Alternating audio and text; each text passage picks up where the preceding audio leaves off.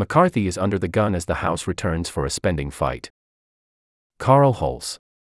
Speaker Kevin McCarthy faces his biggest test since the debt ceiling showdown as right-wing Republicans demand deep spending cuts and tougher border policies opposed by the White House and Senate. Speaker Kevin McCarthy's job is on the line as the House returns on Tuesday to confront a funding impasse that could lead to a government shutdown or a challenge to the California Republicans' hold on the top post in the House. Far-right Republicans are refusing to back a measure to keep the federal government funded past September 30th without substantial spending cuts and stringent new border policies that stand little chance of becoming law. They are also threatening to depose Mr. McCarthy should he turn to Democrats for assistance in scrounging together the votes he needs to avoid a shutdown. Intensifying the pressure, Representative Matt Gaetz, a Florida Republican and frequent critic of the Speaker, was planning to deliver a floor speech on Tuesday outlining the arch-conservative case against Mr. McCarthy, laying the groundwork for a potential move to oust him. The criticism was to cover what Mr. Gaetz and others see as Mr. McCarthy's failure to live up to promises he made to win the speakership, including his handling of the budget process and ongoing investigations of President Biden and his family. "Stay tuned," Mr. Gaetz said on Monday night when reached for comment, declining to elaborate.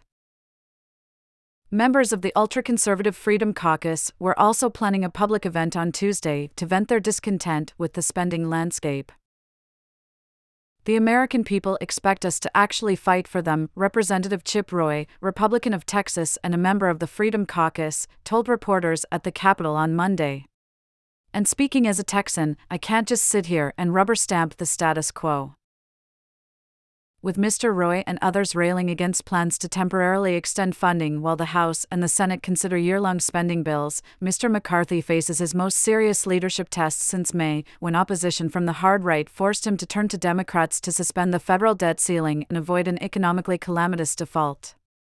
Right-wing Republicans were irate at the bipartisan compromise, saying the spending levels were far too high. Mr. McCarthy, who made a series of major concessions to the right wing to win their support to become Speaker, faced a brief internal rebellion after the debt deal, but managed to hold on to his post. Now, members of the same faction are warning that he may not survive if he resorts to the same tactics. "I think there's a perfect storm brewing in the House in the near future," Representative Ken Buck, Republican of Colorado, said Sunday on MSNBC. On the eve of the House's return, White House officials said on Monday that Mr. Biden would veto a Pentagon spending measure the chamber is to consider this week.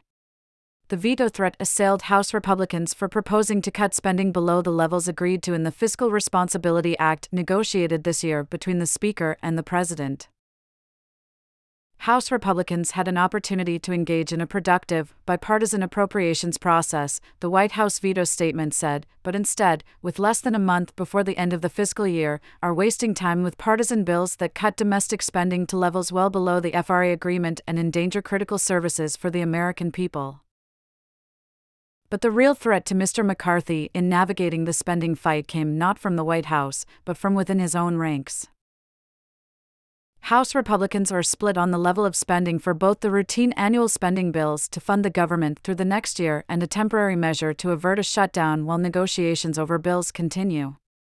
In the Senate, Republicans have joined with Democrats in pushing a higher level of spending than House Republicans want, potentially providing the Senate with significant leverage in future negotiations. Most Senate Republicans are also aligned with Democrats on the need for more financial aid for Ukraine in its war with Russia and want it added to any temporary funding measure.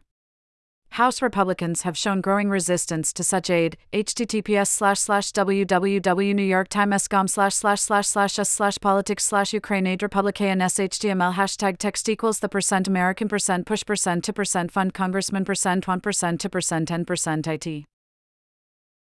At the same time, hard-right conservatives are insisting on policy changes such as eliminating funding for the Justice Department's prosecution of former President Donald J. Trump and new abortion restrictions that have no chance of getting through the Senate or being signed into law by Mr. Biden.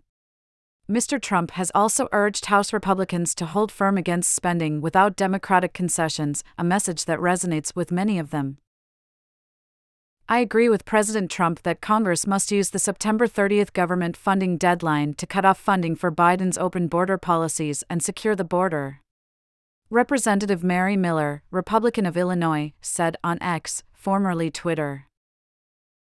And with only 4 votes to spare on the best of days, Mr. McCarthy may have even less of a margin for error in the coming weeks because of health absences. While many conservatives dismiss the potential repercussions of a shutdown as minor, Mr. McCarthy has the backing of a significant portion of House Republicans who want to avoid one because of the political consequences as well as the detrimental impact on the public and federal agencies. Appearing on CNN on Monday, Representative David Joyce, an Ohio Republican who sits on the Appropriations Committee, said Republicans should expect to win only so much in spending talks considering that Democrats control the Senate and the White House. He noted that past shutdowns had backfired on Republicans. "We have these shutdowns, and they haven't accomplished a hell of a lot," Mr. Joyce said. "As far as making our government function and making it work for the American people, it doesn't make a lot of sense." But Mr. Roy and like-minded conservatives say the threat of a shutdown is what gives them power at the moment, and he encouraged Mr. McCarthy to work with them to come to an agreement on the spending bills. "When Kevin works with us to sit down to achieve conservative ends and get 218 Republican votes, we've been successful," Mr. Roy said. "That's my advice to him in September." Efforts to pass individual spending bills stalled in the House in July over internal Republican divisions on spending and policy provisions. Mr. McCarthy hopes to restart the process this week by considering the Pentagon spending bill, which typically draws broad bipartisan support. Democrats are opposing all the House spending measures, however, because they break from the debt limit deal, and it is unclear if the Pentagon legislation has sufficient Republican votes to pass. In contrast to the House, the Senate on Tuesday was to take up its initial spending bills, with debate possibly stretching into next week.